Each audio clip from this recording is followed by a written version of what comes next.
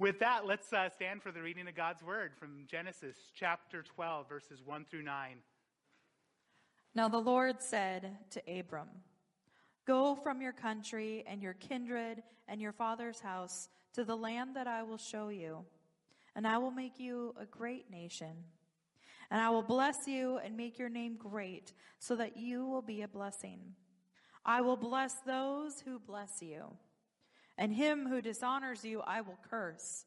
And in you all the families of the earth shall be blessed." So Abram went as the Lord had told him, and Lot went with him. Abram was 75 years old when he departed from Haran. And Abram took Sarai his wife, and Lot his brother's son, and all their possessions that they had gathered, and the people that they had acquired in Haran, and they set out to go to the land of Canaan. When they came to the land of Canaan, Abram passed through the land to the place at Shechem, to the oak of Moreh. At that time the Canaanites were in the land. Then the Lord appeared to Abram and said, "To your offspring I will give this land." So he built there an altar to the Lord, who had appeared to him. From there he moved to the hill country on the east of Bethel and pitched his tent, with Bethel on the west and Ai on the east. And there he built an altar to the Lord and called upon the name of the Lord. And Abram journeyed on, still going toward the Negeb. God, you may be seated. Thank you so much, Becca.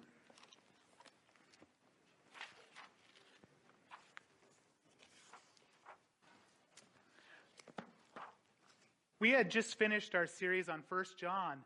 We're going to be starting a new series on the patriarchs. Now, what is a patriarch?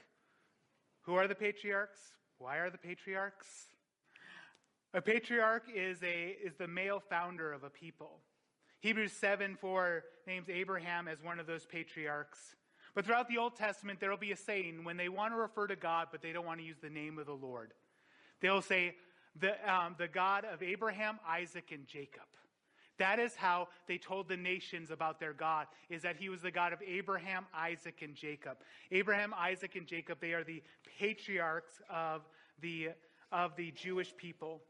Once again, patriarch, the simple definition would be, once again, the male leader or originator of a people, is also the one who led the people as well. Patriarchs, especially the word patriarchy, has had a complete shift in the meaning in our recent times. Through the ideology of the third wave feminism, it becomes a boogeyman or the devil. Everything is blamed on the patriarchy. You must smash the patriarchy. Even believers, even supposed Christian pastors, they will attribute everything to this supposed patriarchy. We should always worry when we are more in the world systems than in God systems, because we might find ourselves running right against God instead. God established this patriarchy, the patriarchs Abraham, Isaac, and Jacob. Tuesday is Valentine's Day, and there is a sort of love story within the stories of the patriarchs of Jacob and Rachel. However, that story is that of tainted love instead of true love. I was going to be preaching on that today. In fact, I have a sermon I preached in my last church called Tainted Love, and I was going to be preaching on that this week, and my wife told me, "I think you've preached it here," but I looked on our website and I didn't see it. So I'm like, okay, and I had a busy week, so I was like, okay, I'll rework this sermon. And it still takes a lot of work to rework a sermon, but it's not as much as from the beginning. And as I was finishing up, I was like, okay, well, let me just look on Facebook. And it turns out I did not upload one of my sermons to the website, and that sermon was Tainted Love. So I was like, okay, this is a sign from God. I have to start over, and we're just going to start with the beginning of the patriarchs of Abraham's, who is known as Abram, at the beginning of his story in Genesis chapter 12. Abraham, or Abram in the scripture, his name means exalted father. We're going to be in the book of Genesis. We're going to be in the book of the Genesis for quite a while here, looking at the patriarchs. And the book of Genesis means the book of the beginnings. We have there in the beginning God. God is pre-existent. He is not created. He does not come from the ether. No, he is already there. The story of Genesis can be seen a story of a family. Of a family that starts off good, is then broken, shattered, dispersed, and then there's hope for redemption or a renewing of that family. At the very beginning, we have God, self-existent. He makes the heavens and the earth in 6 days. On this day, he does this. On this day, he does this. And on the 6th day, he looks at his creation. He says, it is very good. Adam had been created at this time, and he looks at Adam, and he says, it is not good for man to be alone. And then he takes one of his ribs, and he makes Eve. This is good. They are the first family, our first mother, our first father. Abraham, in the book of Luke, when it's going through the genealogy of Jesus Christ, it says Abraham, the son of God. They are a family with the Lord. And then, of course, we know the fall. Sin enters the picture. The snake comes in, whispering his lies. Did God really say and believe this? Every lie that has ever existed owes its origination back to the first lie. Did God really say? The snake comes into the garden, and Adam and Eve, they eat from the fruit of the knowledge of good and evil, and their eyes are open. And then God, their father, comes into the garden, and he asks, where are they? And they said, we didn't want you to see us because we're naked. And he asked this question, who told you you were naked? Relationship is breaking right here. When you read the book of Genesis, when I read the book of Genesis, I'm horrified. I want to scream at Adam and Eve, what are you doing? So they're thrown out of the garden. They're thrown out of the presence of God. And God even sends a cherubim with a flaming sword so they cannot get back into the garden and eat from the fruit of the tree of life. Relationship has been broken, but not before God gives a prophecy of how relationship will be mended. That there will be a seed of the woman, and there will be the seed of the snake. The seed of the woman, his heel will be bruised by the snake, but the snake's head will be crushed, and that is Jesus Christ. There's hope of redemption. There's hope of paradise being regained. That there may be redemption somewhere in the line. So we have Adam and Eve, and Adam and Eve, Adam enters Eve, and she gives birth to a son, Cain, and it is good. They've become a family. And she says, she rejoices, and she praises God because through God's help, she has gotten a man. Not in our vernacular, meaning like a boyfriend. No, like she's given birth to a man, Cain. And she rejoices, and she has Abel, and they rejoice, and they are a family. And then Cain and Abel, they present their sacrifices before the Lord. Abel's is accepted, while Cain's, God has no regard for it. And Cain, instead of finding or maybe bartering with his brother for a sheep so that he might have a sacrifice that God would regard, becomes envious and angry. And one day they're in the field and he kills Abel. And you can hear the echo of the voice of God in that moment asking the question, who told you you were naked? And every time we open up our newspaper, every time we see on Twitter a new shooting, a new tragedy, the terrible things that are happening, we can hear the echo of the voice of God asking the question, who told you you were naked? You were created for sin. You were created to be separate from God. But here, through our own action, we become separate. And the voice of God who told them that if you eat of the fruit, you will surely die. They have a dead son. And they hear the voice of God, and it is true. For when you eat of this fruit, you shall surely die. And their family is then broken because Cain must flee. Because his other brothers and sisters, grandchildren, nieces and nephews, if they see him, they may kill him, and he's afraid of their wrath. But God, in his mercy and grace, God, through justice, should have taken his life. For when you take an innocent life, your life should be taken. But God puts a mark on Cain, which is a blessing and grace and mercy, that whoever takes his life, God would take that person's life instead. We can fast forward through that, and we see the earth being populated by a great human family of many different peoples. And instead of using their cooperation, their unity for blessing, they instead indulge their sinful nature. It says that the thoughts and intention of man were always continuously evil. So God, being made sorrowful in his very spirit, decides he is going to wipe the slate clean, except for one family, a man named Noah, who could hear the voice of the Lord. The rains come, the door closes, and Noah and his family are on the ark, and it is good. They are a family who is obeying the word of the Lord. The rains recede. The ark is then on a mountain. They get out of the ark, they start developing this new world now that is post-flood, and it seems like this is good. And then Noah one day decides he has too much wine. He is naked, and one of his sons tells his other brothers about it and wants to make fun of their father. This is before the law was given, but in our very heart of hearts, we know it is wrong to dishonor our mother and father. There was no excuse. The curse comes from Noah to his son, and his sons disperse. They make new kingdoms. They come together in a place called Babel.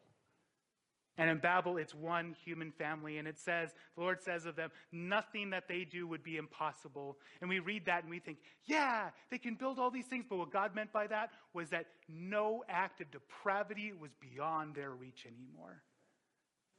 Because at the end of the flood, God says once again that their thoughts and intentions were continually evil. That's not just before the flood, it's after the flood.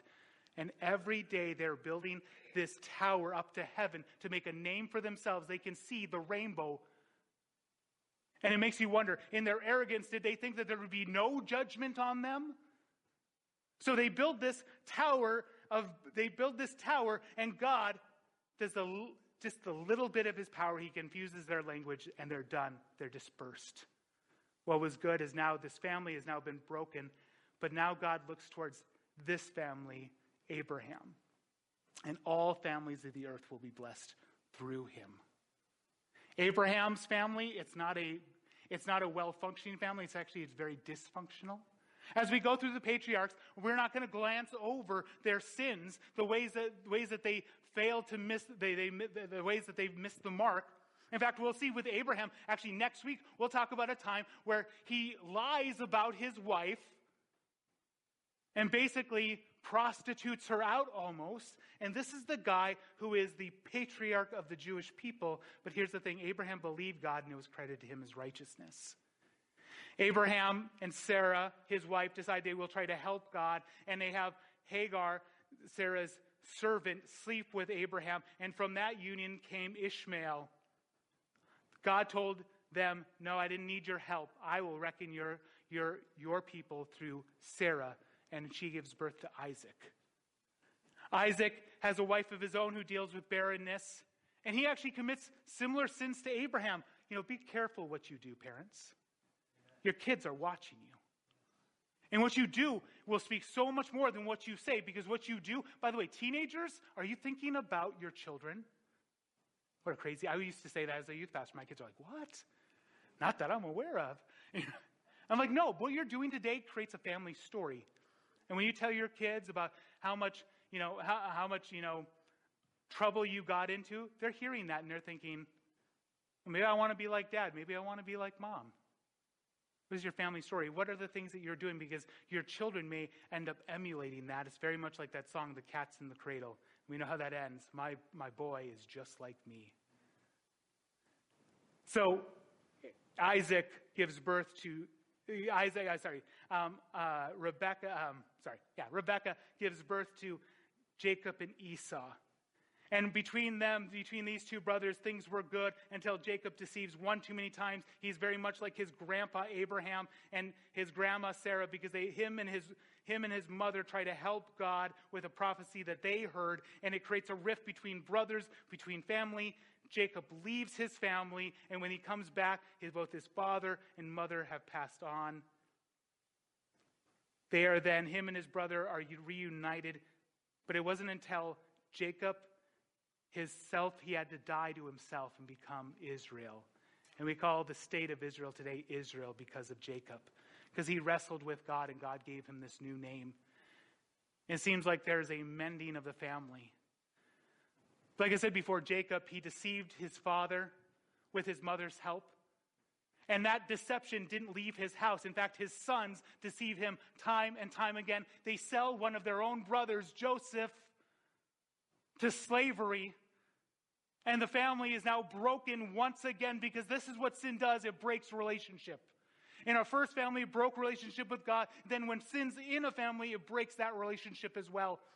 Until there's just one person who decides he will not stand in the place of God, will not seek vengeance. And that is their brother who they sold into slavery.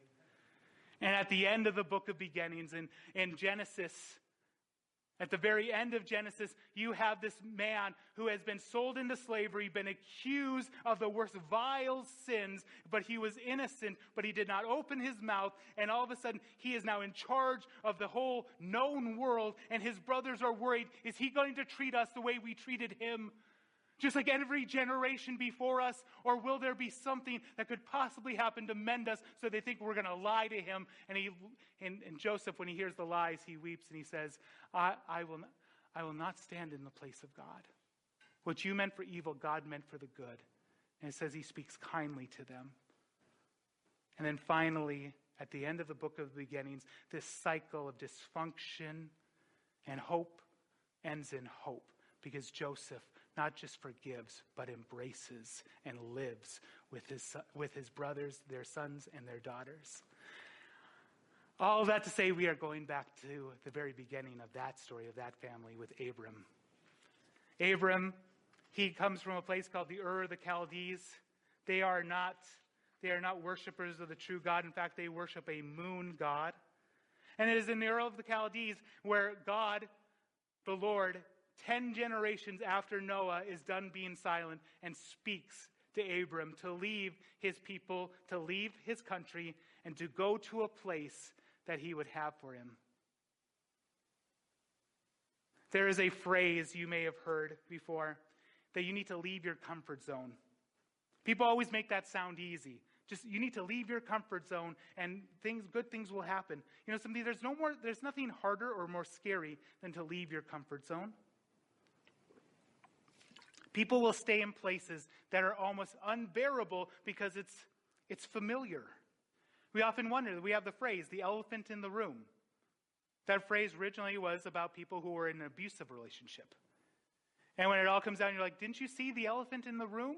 And the response is, it was there when I got there. I thought it was part of the furniture. Comfort is I don't know if I came up with this term or somebody else has, but comfort is the enemy of change. Do nothing and nothing will happen. Do something and something may happen.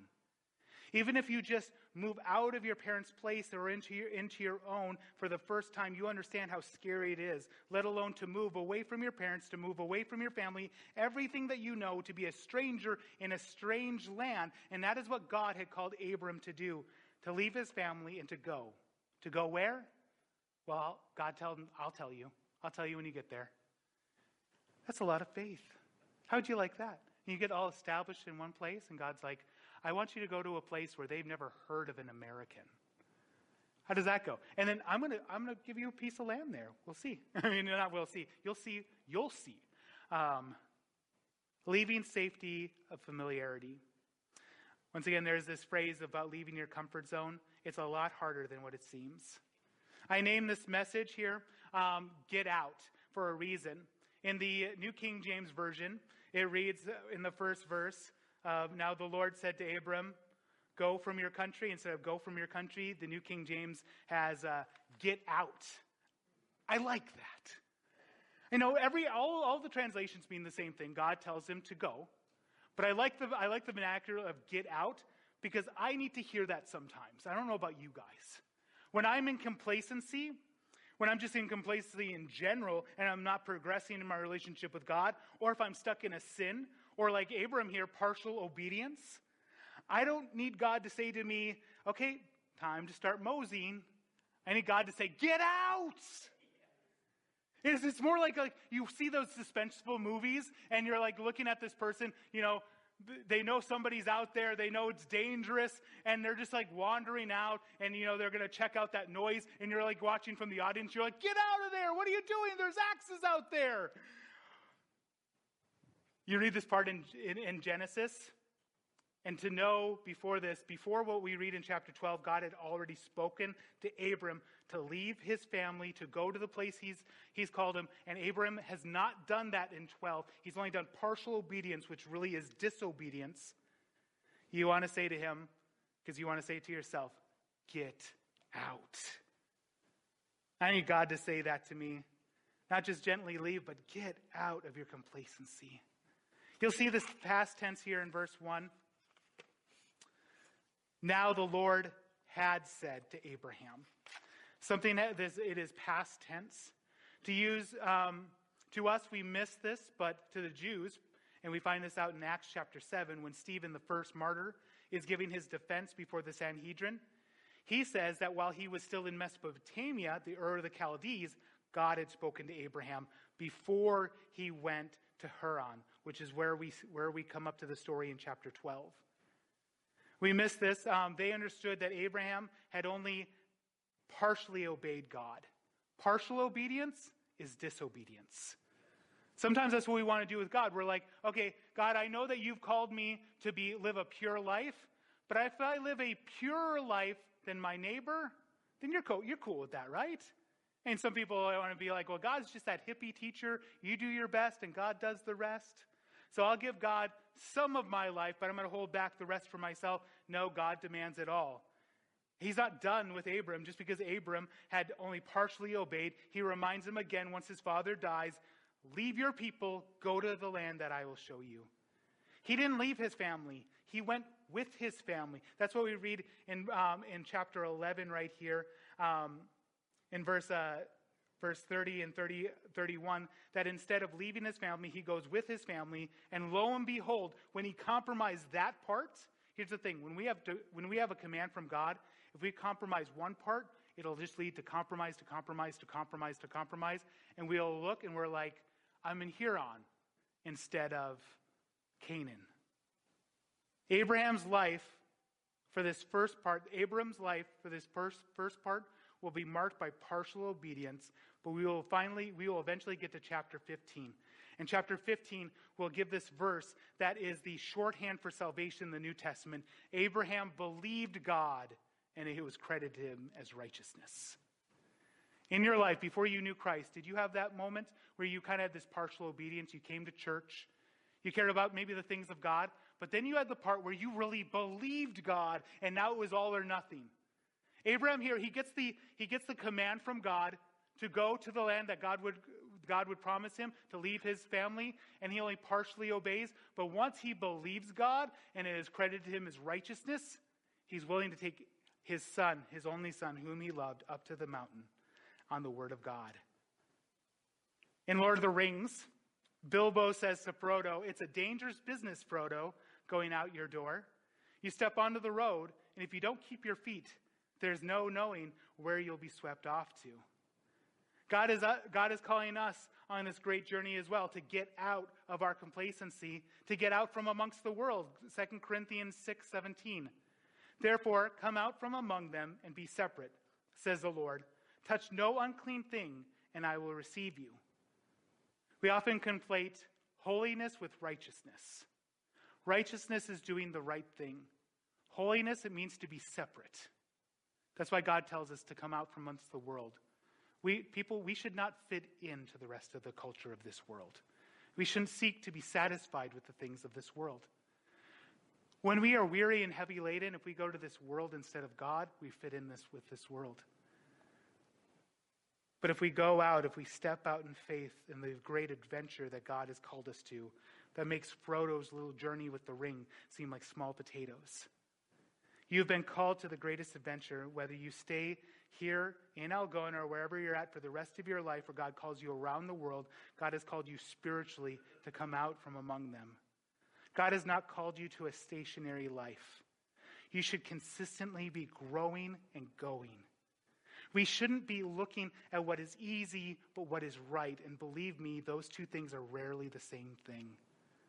God has called us to live courageous lives. A life that others can look at and they can see this person has a God who is in heaven. They have a faith and a trust that I don't have. The context of chapter 12 right here is chapter 11. I know that's a duh thing, but chapter 11 is the Tower of Babel. The Tower of Babel is the context to the story of Abram's first journey out. His story is similar to that of Noah. A man who hears God's voice in a crooked and depraved world Not a perfect man, but a man who believes God and answers the call. Babel, on the other hand, the Tower of Babel, was man's plan to make a great name for himself. In Abram, we see God's plan. That's why in the first 3 verses we have 7 I will statements. God says, I will.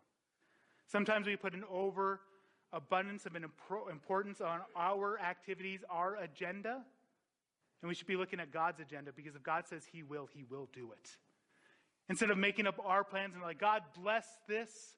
In fact, popular supposed prophet, he's a false prophet, had this statement this last week that, you come to God with your plans and His will is going to become your will. No, my will needs to become His will. If my will becomes His will, then that means I'm God. And He is saying, thy will be done, instead of me saying to Him, your will be done. So, this morning, as we look at the example of God's work in that of Abram, telling him that God will do these things in his life, I want to tell you something. Get out. I don't mean right now. But get out and be courageous. Get out and be obedient. Get out and build an altar. Get out and be courageous. Verses 1 through 3. I said before, there is a context to chapter 12 here, and it's this, that God had already called Abram out of the Ur of the Chaldees to separate from his family and to go to the land that God had given him. And Abraham did not do that. In Acts chapter 7, Stephen, the first Christian martyr, when he's giving his defense before the Sanhedrin, the Jewish elders, to which he'll be stoned by, gives the history of the Jewish people. Chapter 7, verses 2 through 4. Brothers and fathers, hear me. The God of glory appeared to our father Abraham when he was in Mesopotamia, before he lived in Haran, and said to him, go from your land and from your kindred and go into the land that I will show you. Abraham, the man of faith, does not start off as Abraham, the man of faith. He's Abram, and he's only partially obedient to the Lord. That's why in verse 1 of chapter 12 it says, now the Lord had said to Abram, go from your country and your kindred and your father's house to the land I will show you. I don't blame Abram, because it is a scary thing to leave what you know, to leave what is familiar. And in Abram's time, there was safety in numbers, and to go in lesser numbers than what you have, that is somewhat concerning. I know we have a few of our kids who will be going into middle school next year, and I know they're very excited about this. Mel and Candy were telling me about this, and they're trying to warn them. It's like, then you're going to go into middle school, and you're going to be the low person on the totem pole. In the Ur of the Chaldees, Abram and his family, they were large and in charge. And Canaan, people are like, Abram who? He was afraid. He was legitimately afraid. Next week we're going to talk about where his fear leads him to. He's afraid that they're going to look at Sarai, his wife, and they're like, hey, she's hot, let's kill him. He is afraid. But what we see in 12 is he steps out again in faith, though. Even though that fear is still there, he still steps out and to go to the land that God has called him to. It's terrifying to leave the familiar and venture into the unknown. It takes courage. And it's courage that God will produce in him. Those who will make up the population of hell are not the courageous, but the cowardly. So courage. Courage. What makes a king out of a slave? Courage. What makes the flag on the mast to wave? Courage. What makes the elephant charge his tusk in the misty mist of the dusky dusk? What makes the muskrat guard his musk? Courage. What makes the sphinx on the seventh wonder? Courage. What makes the dawn come up like thunder? Courage. What makes the Hottentot so hot? What puts the apron apricot? What do they got that I ain't got? Courage. How far into that before you figured out that was the Cowardly Lion? I always love bringing up that. Well, joking aside, Bruce Lee once said, courage is not the absence of fear, it is the ability to act in the presence of fear. Abraham, for whatever reason, does not enter Canaan in chapter 11, but he enters in 12 with all the same fears and concerns around him. He decides, no, I will trust God more than my fear. God hasn't called you to be a coward, but to live a life with courage. In the natural and somewhat supernatural story of Ernest Shackleton and their journey in the Antarctic, they spent 2 years shipwrecked in the Antarctic and didn't lose a single person. There's so many great quotes from that time. But I'm so impressed with everybody who was part of that expedition because they had this courage, because they knew they were going into the worst place on the face of the earth, and they were at least going to try to go across one end to another. They spent 2 years shipwrecked. Courage is not just inspiring, it is the state that God has made us in, remade us into. He has called us to live a life of courage. Biblically, what is courage? It's when faith is greater than fear. Courage happens when faith is greater than fear. It's when the fear and love of God is greater than the fear and love of man, this world, this culture, or even ourselves. It's a life that has gained something that cannot be taken away. That's what it is. But what does it look like? It looks like simple obedience of putting your one foot in front of another when God tells you, get out. Hebrews chapter 11, verses 9 and 10. The book of Hebrews tells us so much more than what we as 21st century believers would understand reading chapter 12 of Genesis. It says this in verses 9 and 10. By faith he went to live in a land of promise as a foreigner, as in a foreign land, living in tents with Isaac and Jacob, heirs with him of the same promise. Verse 10. For he was looking forward to a city that had foundations, whose designer and builder was God. I don't remember the first time I read every Bible verse. I remember when the Lord first saved me, I was in high school. And we had reading hour, and I'd bring my Bible to it, and I'd read a verse out of the Old Testament, the New Testament, and Revelation. And eventually I just started reading Matthew. So I don't remember every verse I've read the first time. I remember this one. I remember this one because when I read it, I'm not an emotional guy, but tears started running down my face, and I said to God, I get it. I didn't get it before. I used to read the Old Testament, and it seems kind of like a political book of why certain people have a right to this parcel of land. But now I read this, and I get it. He didn't want riches. He didn't want even the physical land. No, he wanted the Lord himself. He wanted God, and this is what filled him with courage. And a man who has this kind of courage, he can't be bought. He can't be threatened. He has this courage. And the story of Abram does not end with Jacob, with Isaac and Jacob. No, it doesn't even end with anything we'll read in the all of the Old Testament or New Testament until we get to the book of Revelation. And there is a new heaven and a new earth. And there will be a city whose foundations and designer is the Lord. And the one who told him, get out, will wipe every tear from his eyes. And he will say to him, welcome to your home. And that's what he tells to us. Come out from among them. Get out from amongst this world. Because there is something better to be had.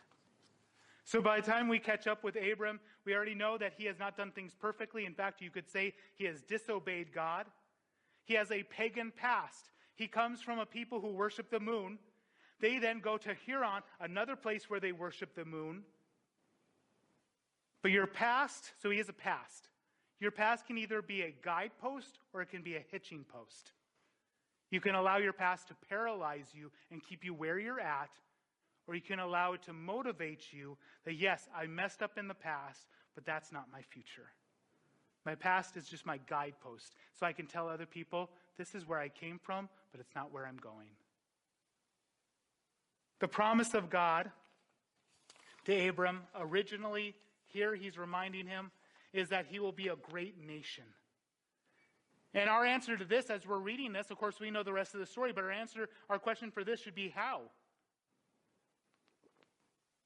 Abram's name means exalted father.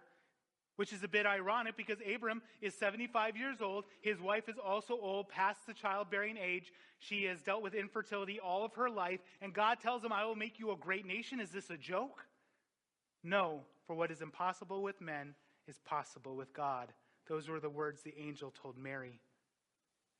Here's the truth as well. You and I, through faith in Jesus Christ, we are heirs according to the promise. We are children of Abraham through faith in Jesus Christ. You're a Jew. How terrible it is that the people call themselves the Church of Jesus Christ persecuted the Jews throughout history. When they're our cousins in the Lord and we wish for them to come into obedience so that they may be our true brothers and sisters in the Lord. That the apostles, all of them were Jewish men, and we have heard the testimony of Jesus Christ through them. He promises to make him a great nation and to make his name great. In chapter 11, the people of Babylon wanted to make their town, they wanted to make their tower for a reason, and that was to make a name for themselves. And between Babylon and Abraham, we see what happens when people make their house and when God makes their house. When it comes to people making their house, it's Babel. Babel, we don't even know what their name was back then. We call them Babel. It's a byword. We call somebody who's just, we can't understand them, who is this babbler? But Abraham, on the other hand, everybody wants to be associated with Abraham. I remember I was over in Dubuque. There was this panel discussion. They called themselves the Children of Abraham. So you had pastors, you had priests, you had imams, you even had like Buddhist monks a part of this. Everybody wanted to say, Abraham is our father. That's the difference when you try to make your own name great as opposed to God making someone's name great. And let us not forget the name that is above every name, that at the name of Jesus, every knee should bow in heaven and on earth and under the earth, and every tongue confess that Jesus Christ is Lord. Verse 3 contains the further blessing of a curse for those who would curse Abram, and a blessing for those who bless Abram. The promises of God are yes and amen. They do not go away. People who curse the people of Israel to this day will be cursed themselves. Anti-Semitism is not just nasty and wrong. It carries also a curse on it. But to those who bless the people of Israel, they will be blessed. Barnhouse, theologian, says it like this: historically speaking, nations that have treated the Jewish people well have often been blessed. When the Greeks overran Palestine and desecrated the altar in the Jewish temple, they were soon conquered by Rome. When Rome killed Paul and many others and destroyed Jerusalem under Titus, Rome soon fell. Spain was reduced to a fifth-rate nation after the Inquisition against the Jews. Poland fell after the pogroms, and Hitler's Germany went down after the most incredible, terrible example of anti-Semitism that has ever been perpetrated against the Jewish people. Britain herself lost her empire when she broke faith with the Jewish people. Abraham's blessing goes beyond even just those who bless him, but also he's to be a blessing to the world. Abraham was not going to be blessed just for himself and to be a nation so he could be a nation, but they were to be an evangelistic nation. All peoples, all nations, all families were to be blessed through him. You have any idea how far away you're from Israel? I was going to do the math on this, but I was like, no, you get it. You're pretty far away from Israel. But you are blessed through Abram today. You only know about Jesus Christ and are a Christian because Abram went out from the land of the Ur of the Chaldees into the land that God had promised for him. You are blessed through the faithfulness because one man decided he would have courage and follow God's voice. You are blessed through Abram. Evangelism and the missionary directive was God's plan, not at the Great Commission, but from the very beginning. So go out and be courageous. Go out and be obedient. Well done is better than well said. I've met so many people, and they're so concerned about what God has for their future, and I will ask them first, what are you doing now? Are you being obedient now? And a lot of people, they'll be living in sin, and I'll be like, do you think God is just going to be like, well, that's cool. Here, let me show you what I have for you. God reveals more of his blessing and his promise to Abram as we read through the chapters after he's obedient with what he already has. Are you being obedient with what God has already given you? Before we start looking at this, in fact, I think sometimes we use this idea of our destiny and of the blessings that God will give us in the future to try to hide from the obedience we should have right now. When Abram went out in obedience, blessing followed. The greatest step and move you will ever make in your life is the first step in obedience. Obedience comes from faith, and faith comes from a trust in your heavenly Father. Pastor, one time I heard him say that we are hesitant to pray, "Thy will be done," because we are secretly suspicious of the Father's intentions towards us.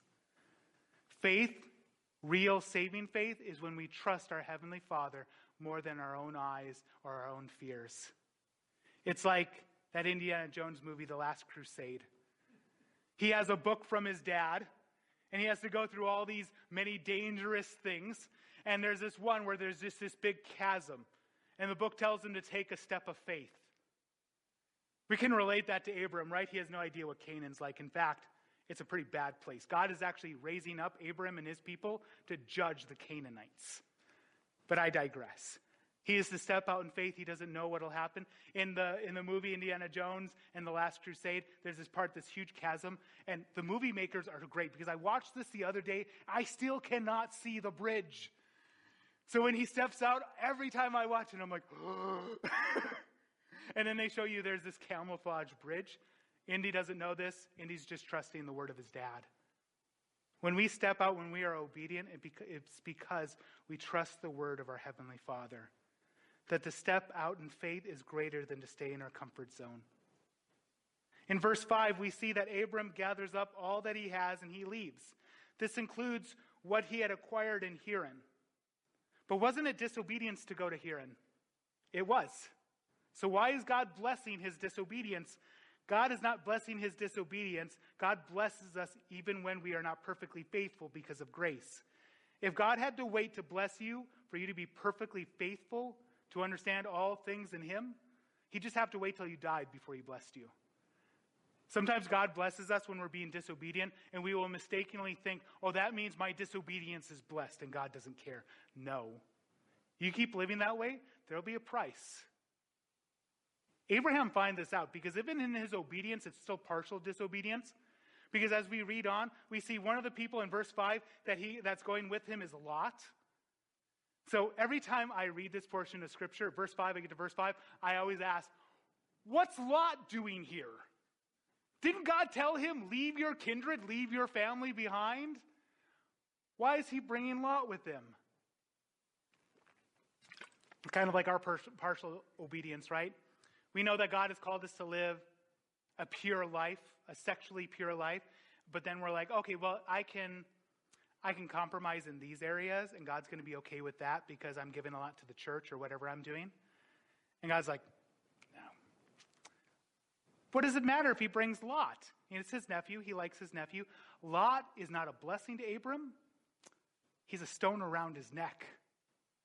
His herdsmen, Lot's herdsmen, constantly fighting. Abram has to win a war because Lot was so hard-headed about the things that he did. And if he had listened to God from the beginning, he would have been spared all those things. So Abram, even in this part right here, even though he is stepping out in obedience, it's still partial obedience. They get to a place called Shechem. Shechem means literally shoulders. It is a place it's a valley, it's a place where Jacob digs a well. And many, many years later, the Savior will be at that well, and he'll see a certain Samaritan woman who had been married many times. She'll ask Jesus, Jesus will ask her for water, and she'll ask him, how can you as a Jew ask me as a Samaritan for a drink of water? And he says, if you would ask me, I'd give you waters of eternal life. She'll ask Jesus about where's the right place to worship? Is it on a hill or in Jerusalem? And he will tell her that God is looking for worshipers who will worship him in spirit and in truth. Abraham sees God again at Shechem, and he builds an altar because he wanted to be one of those worshipers. Verses 7 through 9. So I told you, get out and be courageous. Get out and be obedient. Get out and build an altar. While he is in Shechem, Verses 7 through 9 here, he builds an altar. Abraham sees the Lord again, and he builds an altar. What are altars for? Why should Abraham build an altar at the different places he goes to along the way in his obedience? The altar was important to Abraham, as it is to all people, because it is a place to meet with God, to offer sacrifices for sin, to show submission to God, and to worship God. Dear believers, even though we don't have physical altars, we have an altar. We have an altar, Hebrews 13:10. We meet with God at this altar, at our own place, where we remember the sacrifice that Jesus Christ made for our sins in Ephesians chapter 5, verse 2. Where we submit to God as living sacrifices, Romans 12:1, and where we offer the sacrifice of praise. Your altar is wherever you're at, because you are the temple of the Holy Spirit. So wherever you're at can be an altar where you are a living sacrifice, where you praise, where you worship. For you, it's one inside. For him, he wanted to make an altar so that he could meet with God. So understand, his altar was physical, yours is spiritual. So if I go into your house and I find you have a bunch of altars in there, I know you weren't listening to my sermon. He builds an altar because it's important to him to meet with God, even though he doesn't understand how his God wants to be worshipped yet. He builds this altar. We call the front of the church here an altar. But for you, you can make anything at any time your altar.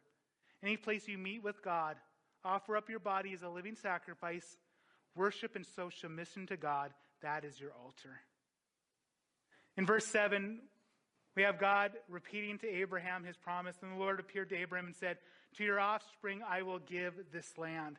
Our God is a God of the impossible. If you were to choose somebody, a couple right now, and you're like, okay, I'm going to take them, and they are going to be the first of an entire nation. Would you choose somebody who is elderly and never had kids?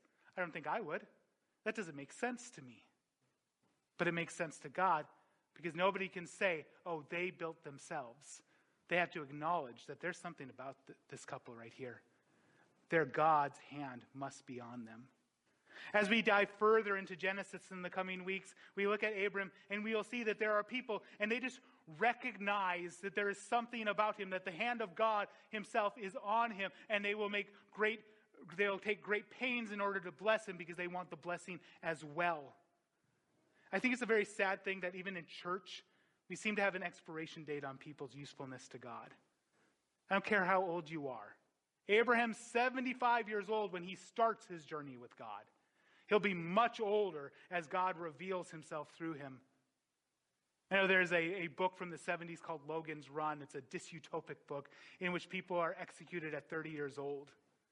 I think it's sometimes really sad because I'll go to conferences and they will make it sound like if you're above a certain age, God can't use you anymore. It's like, that's as nasty as Logan's Run. That's not how God works. God appears to Abram. God's starting to make a habit of appearing to Abram. It's not normal. The last time God actually spoke to somebody is 10 generations before with Noah. What does Abram get?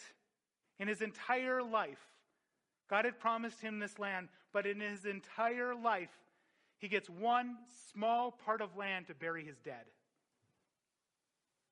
Sometimes if God doesn't, we have promises of God in our life. Like I was called into the ministry early on in my life. But when I graduated college and I wasn't automatically a minister, it was hard for me to take. I was like, has God forgotten about me? Abraham's entire life, he doesn't take possession of the land. He gets one little portion to bury his dead. But he believed in the promise. And in Hebrews chapter 11, it says of the people of faith, they did not see it. They died before they received it, but they looked forward to this. They would say it's fine because our faith is not just about the promise, it's about the promise maker. And if you worship the promise instead of the promise maker, that's idolatry. Are you comfortable? I don't mean in your chair today. I hope you are comfortable. I think they're very nice chairs. Sometimes I just sit in them for fun when I'm at the office. I mean in your life, are you comfortable? Are you comfortable where you're at? If you are, it'll be very hard for you to want to change. It'll be very hard for you to leave the familiar, to venture out into the unknown, into the uncomfortable. And I don't mean leaving your town or leaving where you're at physically. I mean venturing into the promises that Christ has for you in evangelism, in prayer, in doing something incredible for the Lord, because God has put that on your heart so that you may extol his name and not your own. Abraham's an example that even though he was comfortable, he was not so comfortable as to stay where he was at. His aim was not riches, his aim was the Lord. His struggle, like we do, with what is comfortable and what brings comfort. C.S. Lewis says that if I find in myself a desire that no experience in this world can satisfy, the most probable explanation is that I was not made for this world. I hope you're not comfortable. I pray you're not comfortable. I pray you're not just satisfied with where you're at right now, but you, like the Apostle Paul, strive to grab hold of that which Christ has grabbed hold of you. To step out of your comfort zone into areas that would frighten the life out of you last year, but you are stepping into faithfulness this year. It may be just in the first step. You don't know the Lord. And you're at that precipice of knowing the Lord and not knowing the Lord, of jumping in with both feet or drawing back. Jump forward. Trust. It's going to be a long time before we get to chapter 15, in which Abraham is truly saved, when it says he believed the Lord and it was credited to him as righteousness. It's going to be a long journey up to that point. Maybe you're on that long journey. I was working at Target. I've shared this story before. And my boss grew up in an AG house. And instead of working, I got to tell him about Jesus. I was between ministry positions, feeling kind of dejected. And God's like, not done with you. This is where I want you. Isn't that a sad thing? Sometimes we have our expectation. And if God doesn't meet our expectation, we think that God has forgotten about us. But instead, God has actually put us where he wants us to be. And I remember I'm talking with him. He's like, something, it's not exactly what you're saying, but it's like God is doing something in me. I feel like I'm on the edge of a cliff, and I just need to jump. And I'm like, jump. Have the courage. Be obedient. Build the altar. We are strangers and foreigners too. Abraham was asked by God to leave the comfortable, to leave the familiar. He was somebody in his father's lands, but he would be nobody in Canaan. God asked him to leave and become a foreigner, a stranger. And people are strange when you're a stranger. That's what God has told us to do. Paul the Apostle will say in 2 Corinthians chapter 5 that while we are in our earthly tent, we groan and are burdened. We know that we are not home yet. In Hebrews chapter 11, the author starts to sum up the heroes of faith. He says that they speak as people looking for a homeland. They could have returned to the land that they had left, but they were looking for a better country, a heavenly one. Is that said about you, the people in your life? Do they see you as somebody who is not comfortable at home here, but somebody who is looking for a heavenly kingdom? Therefore, God is not ashamed to be called their God, for he has prepared for them a city. That's you and me too. We are not of this world, but we are in the world. Let's never forget this is not our home. Our home is with the Lord. Worship team, would you come up at this time? Normally during this part of my sermon, as I'm concluding, I do a summary and I do a challenge, but the challenge has been throughout this entire thing. I have a word for the Lord for you today. It's easy. Get out. Some of you, I don't know this. I'm not preaching at any one of you, so you're like, hey, you were going to keep that secret. I don't know. You're on the edge of doing something you know is wrong. I want to scream to you like I want to scream to Cain. Get out. Get away from it. Sin is at the door. It crouches and it wants to have you. Don't let it have you. Get out. Some of you, you are living in the obedient life, but you know that there's something that God wants you to step in faithfulness. Maybe it's something as small as helping in the nursery or teaching Sunday school or something to that effect. And you've been putting it on the back burner. I say to you today, get out. Be obedient. Be courageous. Yes, if you teach in this church, I'm going to hold you to the scripture and I'm going to help you grow. It may not be comfortable because we just want to be told all the time, yes, I'm 100% right, I have nowhere to grow, but I'm going to help you grow through that. So it might be frightening, but get out. Be faithful. Get out and build an altar. When was the last time you had a deep, meaningful experience with the Lord. You know what's amazing in the Old Testament? One time a year, they could go into this place called the Holy of Holies. And I don't mean they, I mean one person, the great high priest. One time a year, he could go into the Holy of Holies. He could go before the Ark of God, which represented the presence of God, and make sacrifice for the people's sins. One time, the whole year round. But you, New Testament believer, you have inside of you the Holy of Holies, for the Spirit of God dwells in you. And in a church service, at home before you go to bed, at work when things are getting really dull or things are getting really exciting, you can close your eyes and you can walk past the outer courts, past the gates of praise, past the holy place, past the altar, and you can go into the very Holy of Holies, into the very presence of God. But for a lot of us, our relationship with God perhaps goes cold and stale, and we stay at the outer gates, and God is telling you, come in. Get out from where you're at and come in. Make a practice of the presence of God. Not just here at church, not when we're singing songs. With no music, at home in the silence, you can connect with God in a way Old Testament believers would have given their eyes to experience. So this morning, get out. Would you please, we're going to be singing our last song. It's our moment to reflect on the message, to reflect on the Lord's words today from Genesis chapter 12. To have that encouragement, as Abraham was told, to separate himself from amongst his family, amongst his people, to go into the land that God has promised him. God has also called us to separate ourselves from this world and to be holy as he is holy. Would you please stand as we sing this last song?